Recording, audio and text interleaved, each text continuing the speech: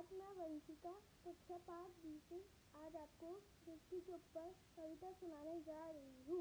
तुम मेरी राह मजलिस में देखना, मैं तुम्हारी राह मंदिर में देखूंगा।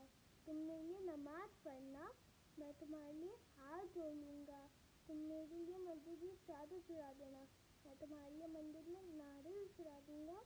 तुम मेरे अबू का ख्याल रखना, मैं तुम्हारी माँ का ख्याल रखूंगा। तुम इस सृष्टि को दुश्मनी से संभाल रखना, मैं इस सृष्टि को प्यार से संभालूंगा। धन्यवाद।